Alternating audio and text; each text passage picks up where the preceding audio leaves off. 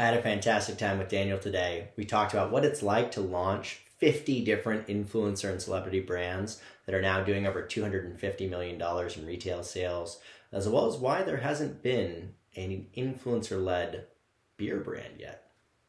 Great idea. Remember to be a friend, tell a friend, and subscribe. Enjoy the show. Influencers, inspiration, and Instagram. This is Earned by Tribe Dynamics. Here's Connor Begley. Hi, everyone, and welcome to Earned. Today, we have one of the foremost experts on brand influencer collaborations and launches, Daniel Landver. Welcome to the show, Daniel. Thank you. I'm really excited to be here, and I appreciate you inviting me. And honestly, as I was putting together the questions for the show today, I got really excited because this is a topic that we've talked a lot about as a company. I think there's so much alignment and it's become so frequent for brands and influencers to collaborate. But then obviously the big ticket item that's on the minds of all the talent is like, how do I launch my own brand? And I know the surface level, I know that it's good to do, but I don't know the details. So today's gonna be fun. Yeah, well, sometimes it's like they say, it's like a sausage factory. You don't want to see what's inside, but in this case, let's look under the hood, and I'll give you as much background as I can, and hopefully, help give some additional perspective. But it's definitely a fun thing that we're focusing on. It's fun most of the time, except when it doesn't work. Then it's less fun. But that's well said. Exactly. And for those that don't know, you're the CEO of Digital Brand Products, which is a division of Digital Brand Architects, I believe, right? Correct. And you guys have launched brands with Camila Coelho, Patrick Starr, Amy Song, The Home Edit. So some pretty big names there. So I'm excited to dive in. So just to jump right off the bat, what is the brand that you're currently most excited about that's either launched recently or is coming up to launch? So we have a bunch of brands that we're working on kind of on a consistent basis. We have about 50 brands at market right now and another 15 to 20 probably launching this year. The brands at market will do about 250 million plus in retail sales, say this year alone, and every year seems hopefully are growing in terms of that volume. Tomorrow, The Home Edit is coming out with season 2 of their Netflix show, and we have a bunch of exciting products and initiatives for their brand, both at Walmart and at the Container Store. So those are really exciting collaborations and partnerships, and that brand is growing really, really well, and really proud of kind of seeing that evolution. Patrick Starr with OS, One Size Fits All by Patrick Starr, also had a big launch at Sephora this week. His business has been really great there. They've been great partners. His content is incredible. So anyone who hasn't seen that brand should just definitely check it out. It's a good reference of how to be very creative and proactive marketing your own brand. So those are two major brands at retail that both have a lot of, let's say, positive momentum. In a large part because of the great partnerships we have with our retail partners and our manufacturing partners, and also in large part because of the hard work and initiative the talent puts into those brands. It's a huge amount of work and effort to make them successful and unique and compelling. And that's certainly where we historically have seen the brands that do this, or the influencers that do this, get the most traction, is when they are heavily involved in the process and deeply interested in the category. So that makes sense. The other thing that you said that's really interesting to me is you said 250 million in retail sales, I think about 50 brands. So call it $5 million per brand, if I got my numbers right there. And the reason that strikes me, the reason I think that's really interesting is one of the theses I have on this space is that as an artist, as a music artist, you would go out, you'd go on tour, and you would have t-shirts that you would sell, right?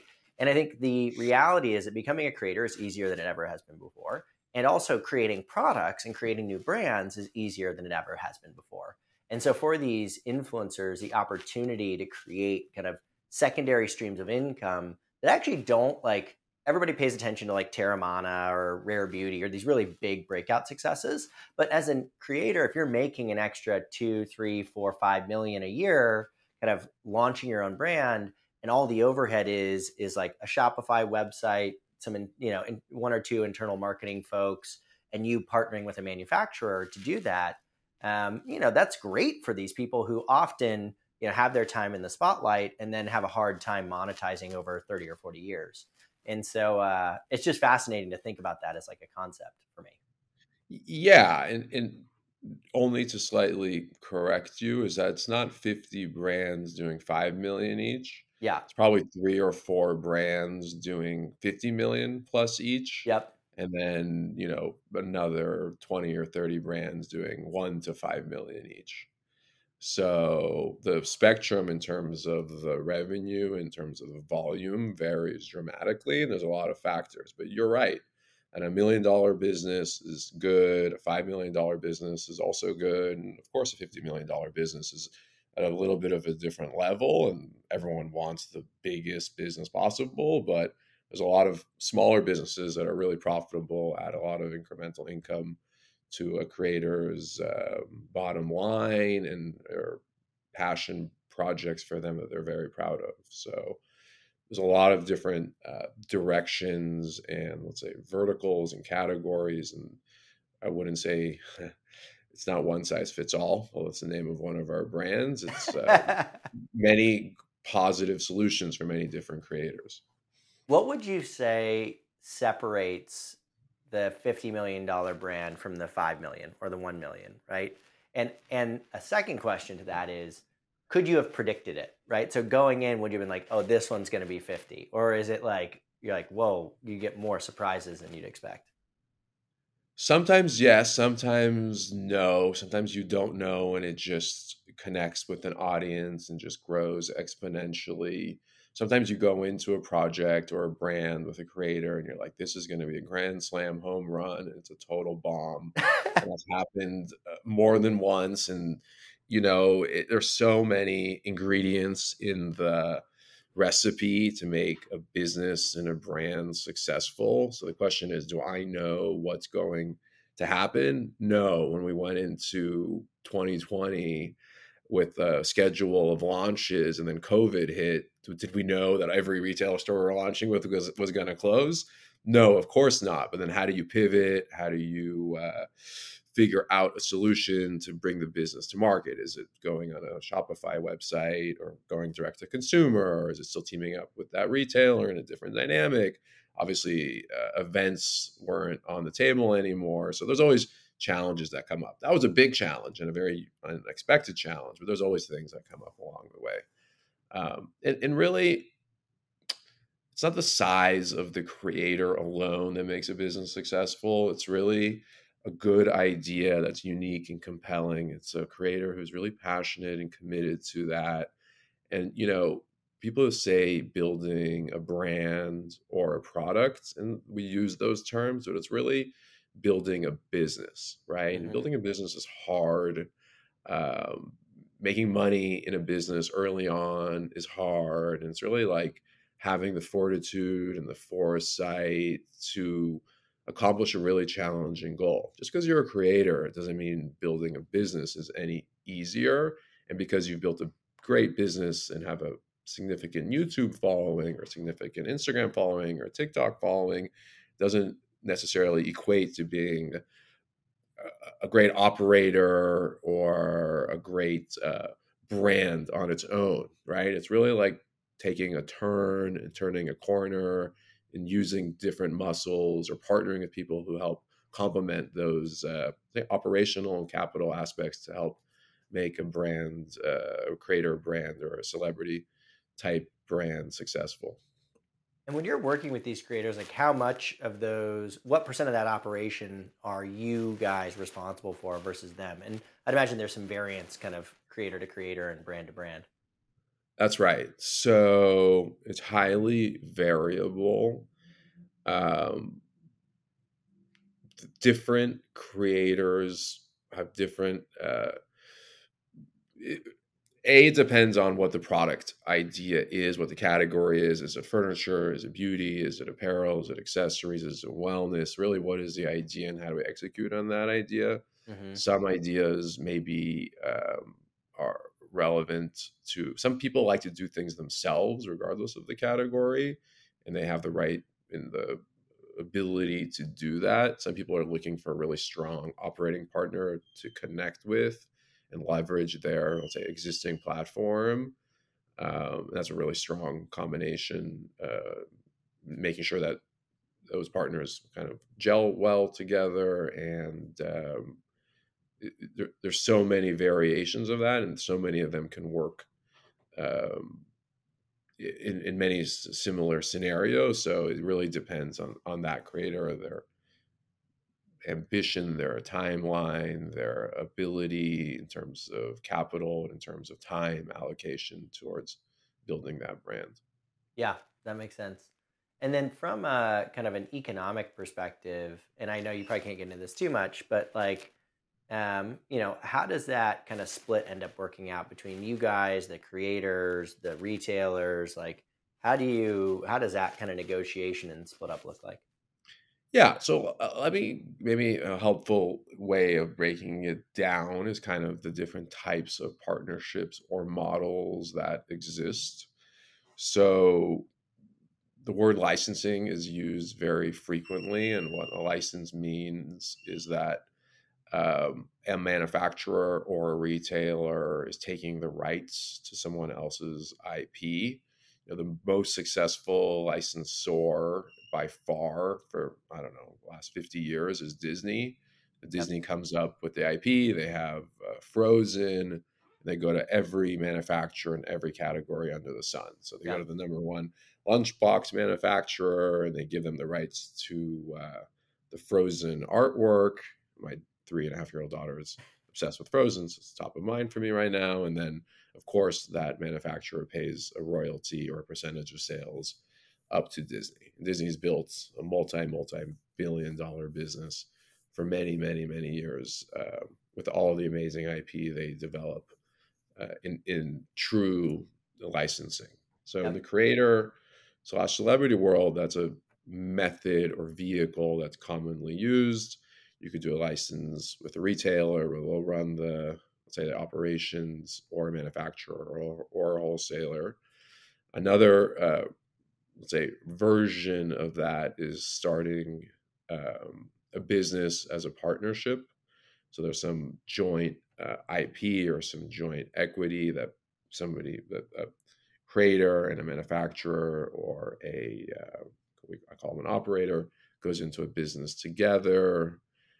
They can capitalize it together, or one or both entities can put in the capital, or they could raise capital from a third party, and then build it out from, let's say, a standalone independent basis. Yep. And both licensing and partnerships are just two vehicles towards building a brand. And then, do we want to sell that brand to a retailer, or do we want to sell it direct to consumer and build a Shopify site or a site, and have access directly to our audience? And there's kind of pros and cons in every single approach. There's pros and cons in terms of like the valuations and multiples going into those businesses, and it's very um, circumstantial, but both are very productive in many cases. And I know that Disney was kind of famous for taking a much higher percent of the licensed revenue historically. It was like 8 to 12%. That was like their typical cut. That's right. Yep. That's right. And what out of the, say, you can talk more broadly than just the DBP brands, but like how many of these kind of influencer or celebrity brands are licensed versus kind of more equity partnerships? Would you estimate? So that's a really good question. Um,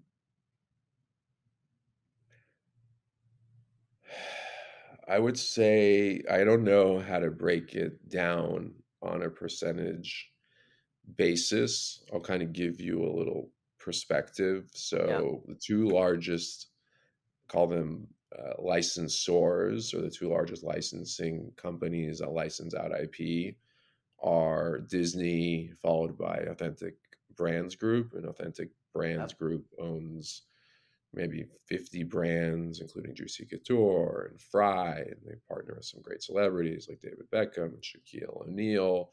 Typically, their model is licensing.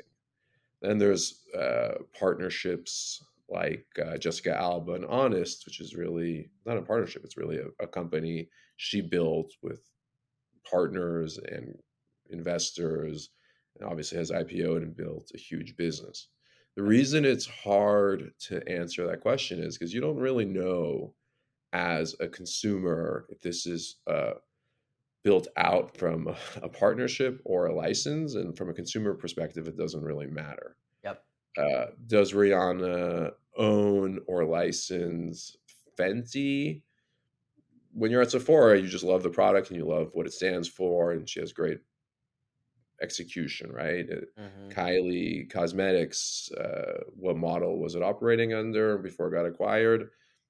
It's kind of irrelevant to the consumer. It's relevant to Kylie, it's relevant to Rihanna, and both of those variations can lead to a huge business and a huge success. Yeah.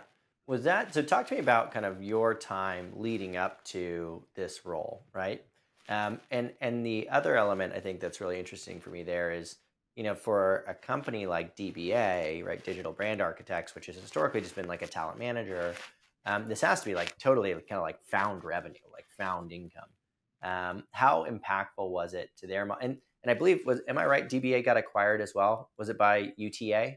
Correct. Okay. Correct. I'd be curious. Okay, so there's like three questions in one, which I always get in trouble for asking. But one, what was your career kind of up until that point? First, Yeah. second, like what made DBA be like this is the right opportunity?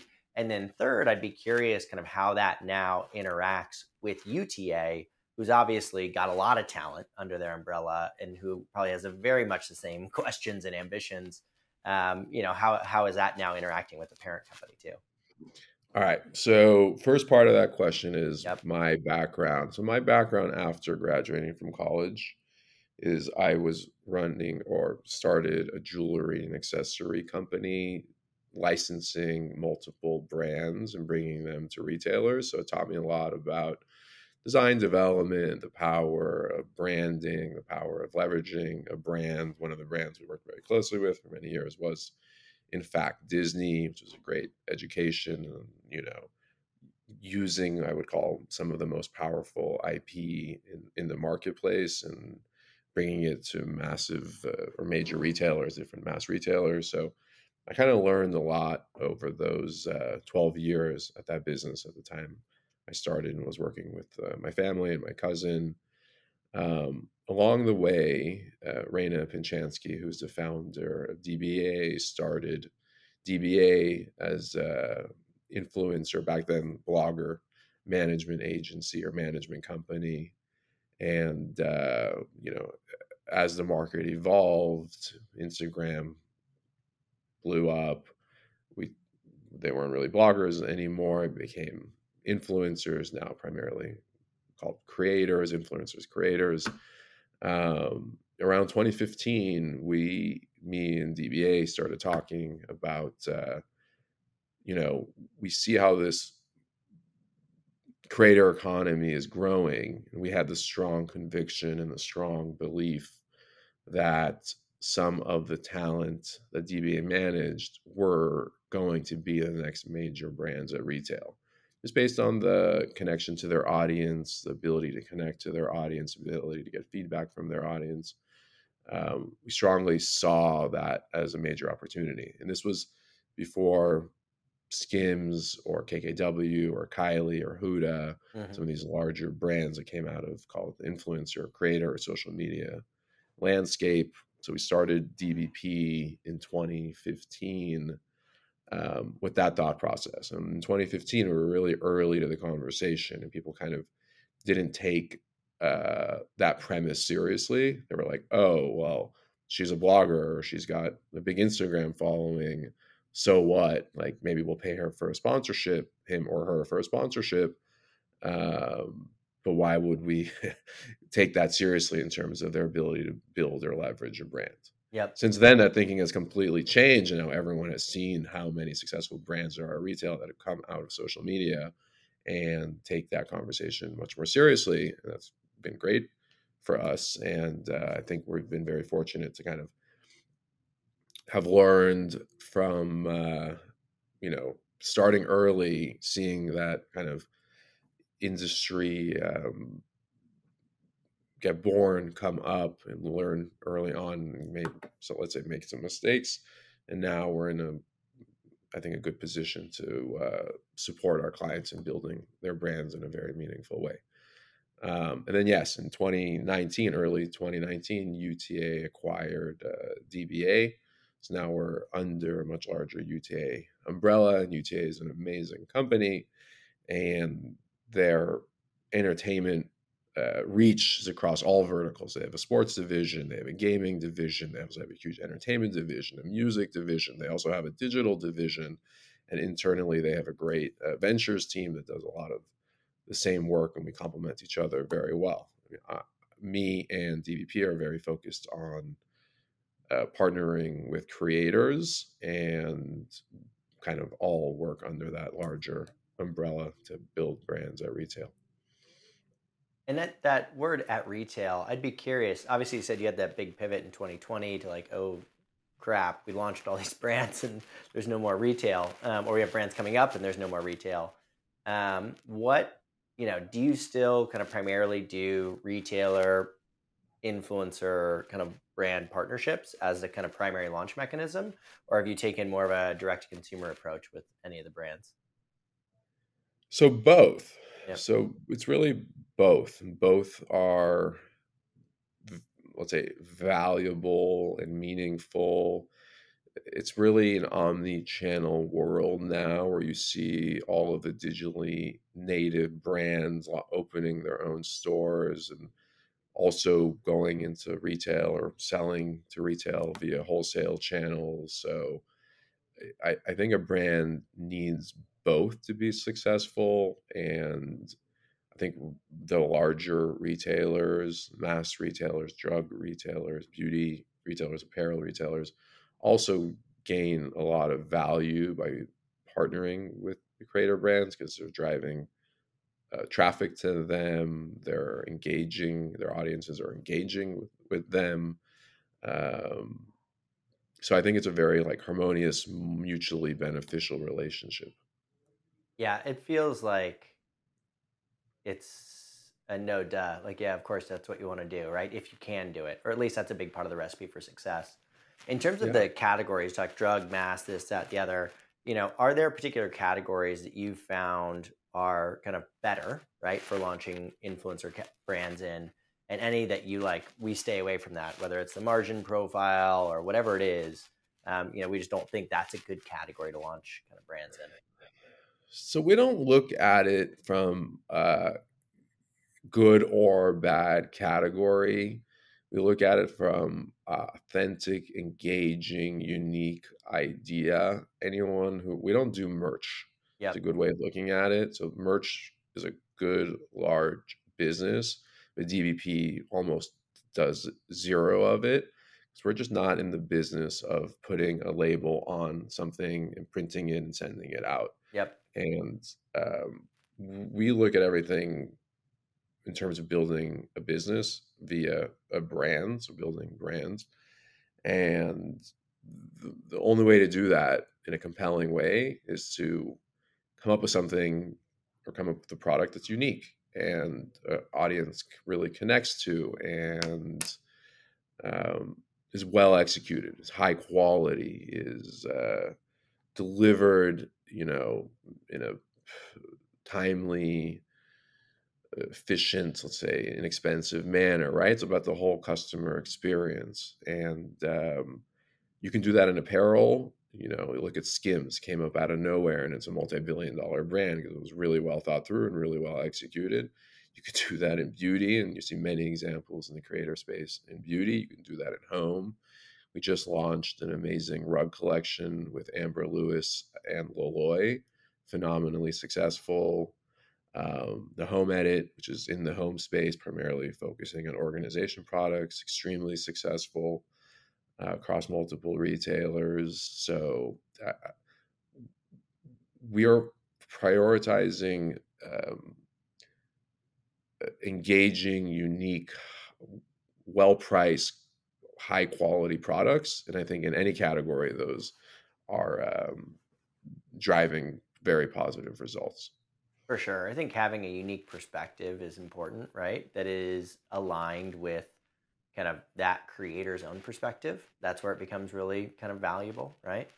Um, while we're on that topic, what are the criteria that you use to decide whether or not this is a good brand to launch? And then separately, like what advice are you giving to creators about like, hey, you're not ready yet, or this is what you need to do to get there? Like, what's the kind of criteria for which you think, it starts to make sense to consider launching a brand for a creator? So via DBA, we're very fortunate that we meet creators in many cases earlier on in their careers. DBA does a great job managing the talent they represent in terms of they start with X number of followers and work with them for many years to build out their platform, their different media opportunities. And I like to meet with uh, clients or as early as possible and kind of set the foundation. And there's no expectation or pressure from me or for any creator that they have to have a brand. Like not all creators need to be brands. You have to have the passion, the willingness to work hard, and essentially in some cases take away from what your core business may be. If you're a beauty influencer and you start your own brand, is that going to potentially take away from some sponsorships in those categories? Yeah, potentially it will. So you have to be willing to do that, and in some cases make those sacrifices for the bigger picture or the broader vision. And in some cases, it's true that as talent or clients or creators grow, they get more comfortable with their audience, they kind of hone their point of view, they find that unique value proposition that they stand for, or a unique idea that they want to engage with or develop or solve a problem that doesn't have a solution on the market yet. Hey, I'm an expert in the beauty space. I rate 1,000 products a month, but I've realized this is missing. I want to solve this problem is a really good way of approaching Hmm. an opportunity. You could say that in any vertical or any category. Or I'm such a passionate designer. I have this vision I want to bring into market and, tap into my audience, do a poll, see what, they think. I did a lot of like tools, but I also, on a pure like tactical level, it could take 18 to 24 months to launch a business. So I like to kind of plant those seeds and say, listen, you don't need to do this and you don't need to do this today, but just so you know, like let's plant those seeds, let's put it on your radar. And I want you to be cognizant of the fact that if and when you are ready to do this, it may take 18 months to bring to market. So please like marinate on it, and whenever you're ready to discuss, we here at DBP are happy to brainstorm with you, help you figure out what the foundation for that business looks like, what the best structure for that business looks like, evaluate the pros and cons of multiple approaches for that business, and eventually help you bring it to market and make it successful. There's a huge commitment of time and resources, so you want to have a successful outcome. Yeah, and it's got to be tough to plan 18 to 24 months in advance when some of the times these things move really quickly. It's like it's a weird story, but I ordered a trash can, right? It was like a Simple Human, really nice trash can, like $250 trash can, like the nicest one they have. And ordered it and actually ordered it to my old address in San Francisco. And I was like, I don't know how I'm going to get this thing, like whatever. So I get a LinkedIn message like 2 weeks later from the woman who lives there now. And we went to the same university. Turns out she's a beauty influencer. She's actually a software engineer in our industry, and like, had actually reached out about getting a job at our company, which is crazy, Wow, right? Like funny. all the, and so I was like, oh, she's like, oh, we should meet up. Like, I'd love to exchange notes. And she just graduated a couple of years ago, and so went to San Francisco to get the trash can, but also exchange notes. And she launched a year ago her channel. She now has 250,000 on TikTok and 100,000 on Instagram, which is fast. And she's not like a celebrity, right? She just hit a specific angle. She kind of got this one hashtag going called Brown Girl Makeup, and it's done really well. And so I was asking her, and she recently switched to a new job. And so I was asking her, like, well, why didn't you go creator full time? Like, you're taking off here. Like, she was earning as much income from that as she was from being a software engineer. And she's like, well, she's like, the problem is I feel like I'm actually going to kind of like age out, right? Like I'm going to age out of being a creator. Eventually I basically age out of my audience. And yeah, so it's just hard to like, it sounds like a really difficult problem to plan. And she's talking about launching a beauty brand, to plan out 18 to 24 months when things are moving and that fluid and that liquid. So anyways, just commentary, not No, necessarily. I agree. And everyone wants to move fast and be scrappy. And there are ways to cut that timeline. When I say 18 to 24 months, it's more of like a guideline that, like, maybe you're not ready today to start, Yep. but think about where you want to be 2 years from now and what that goal is and how you're getting to that goal. So it's not really like you need 2 years to develop one SKU, but you really need to like envision your future. What's a 3 to 5 year plan, and kind of plant those seeds. And like, if your content's food or kitchen oriented, and you want to develop a knife line or pots and pans, start. Make sure your content supports that future vision, whatever that may be, in some sense, right? And you always want to be authentic, and being authentic is that the content you're creating and the audience is really engaged with that, and that's, I think, what drives that growth of following. So it's really just thinking about the long term and kind of planting those seeds. But it does take a long time, branding, IP, trademarking, logo development, legal for any partnerships, product development. A lot of people, for good reason, don't want to slap their name on an existing pre-made item. They want something that's really unique. They want a special formula. They want a special design. And all that takes more time and care to bring to market. So It's one of the most frustrating things about launching a new product. Like we're launching a new product for the influencers, and it's like, oh my god, it takes so long to like. I forgot how long it takes to get a brand or a product going.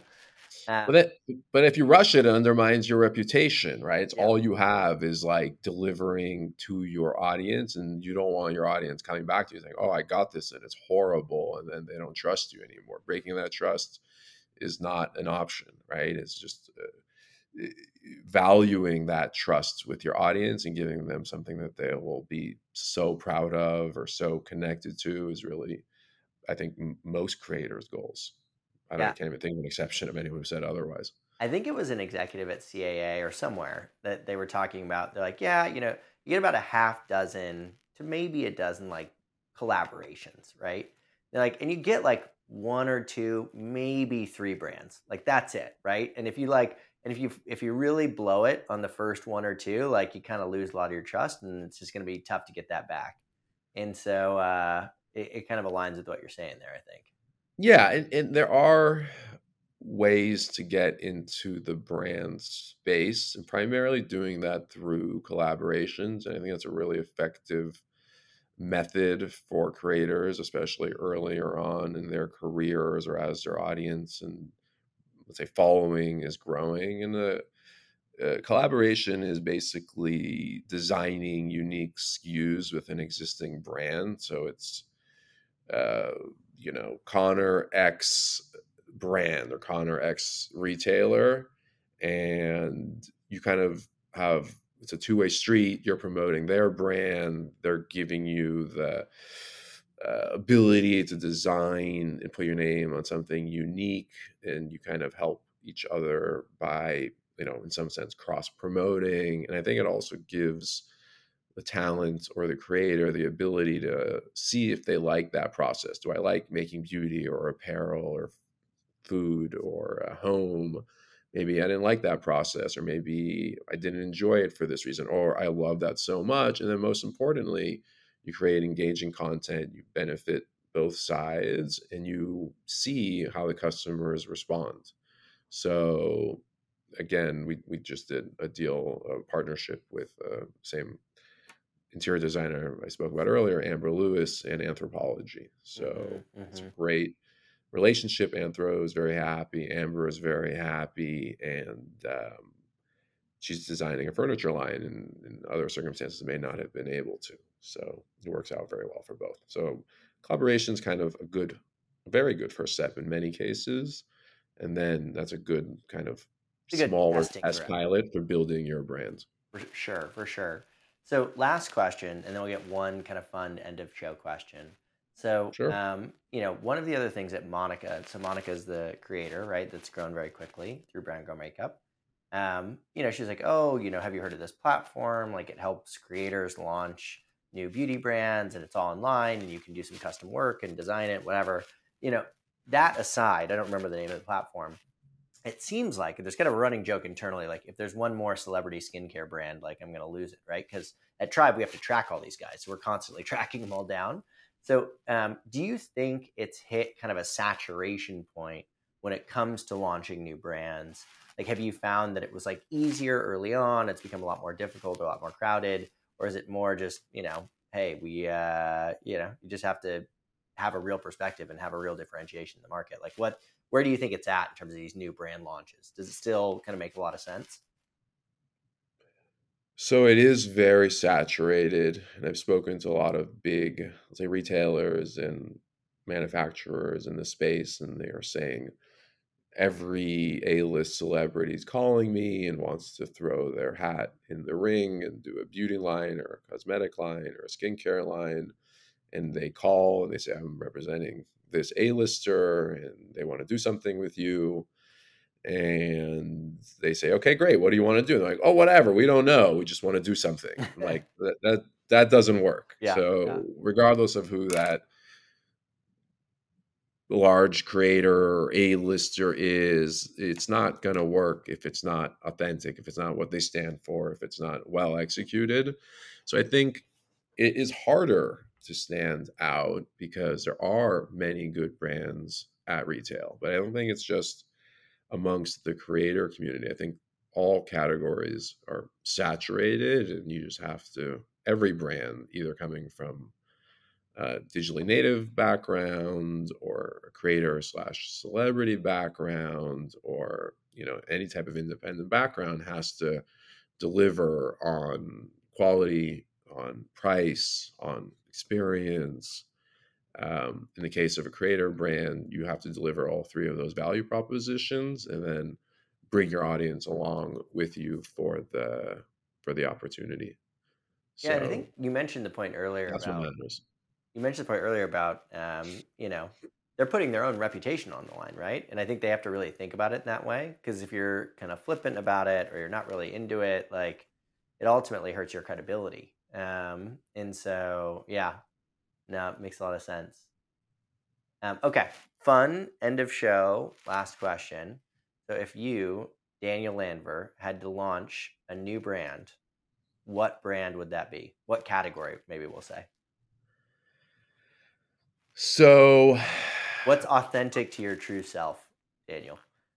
food. Food. I would love to do something fun in the food space. Yeah. I enjoy eating out. I enjoy dining. I enjoy cooking.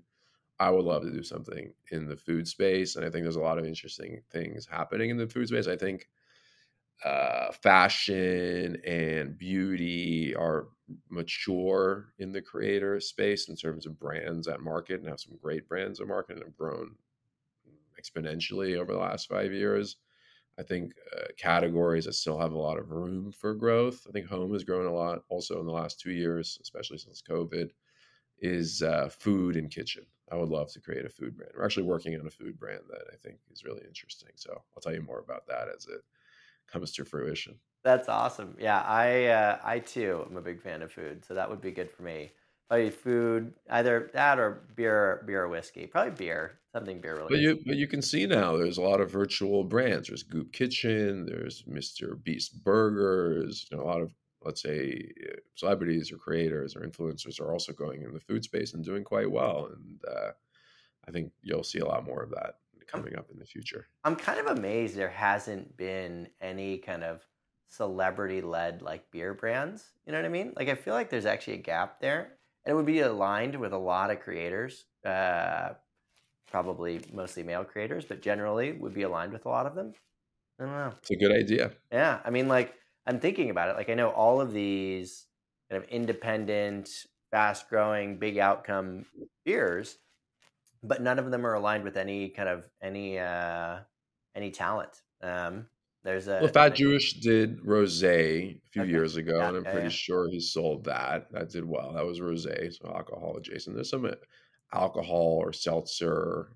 There's the Nelk guys or Nelk Bros are doing seltzer, hard seltzer, which is Yep. doing apparently phenomenally well. So I think alcohol is definitely a great space. I mean, Well, there's spirit Terramana, side, Terramana with the Rock, which is just a rocket ship. juggernaut, yeah, which is just massive.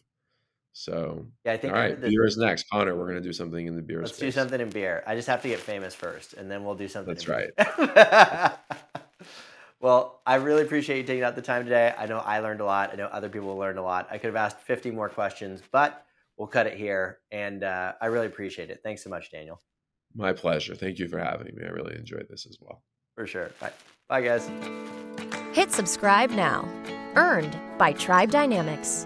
Tribe Dynamics unlocks your social media influencer community. Our platform not only tracks and measures your best influencer relationships, but discovers new influencers to grow your business through earned media. Get started with a demo today at tribedynamics.com. tribedynamics.com.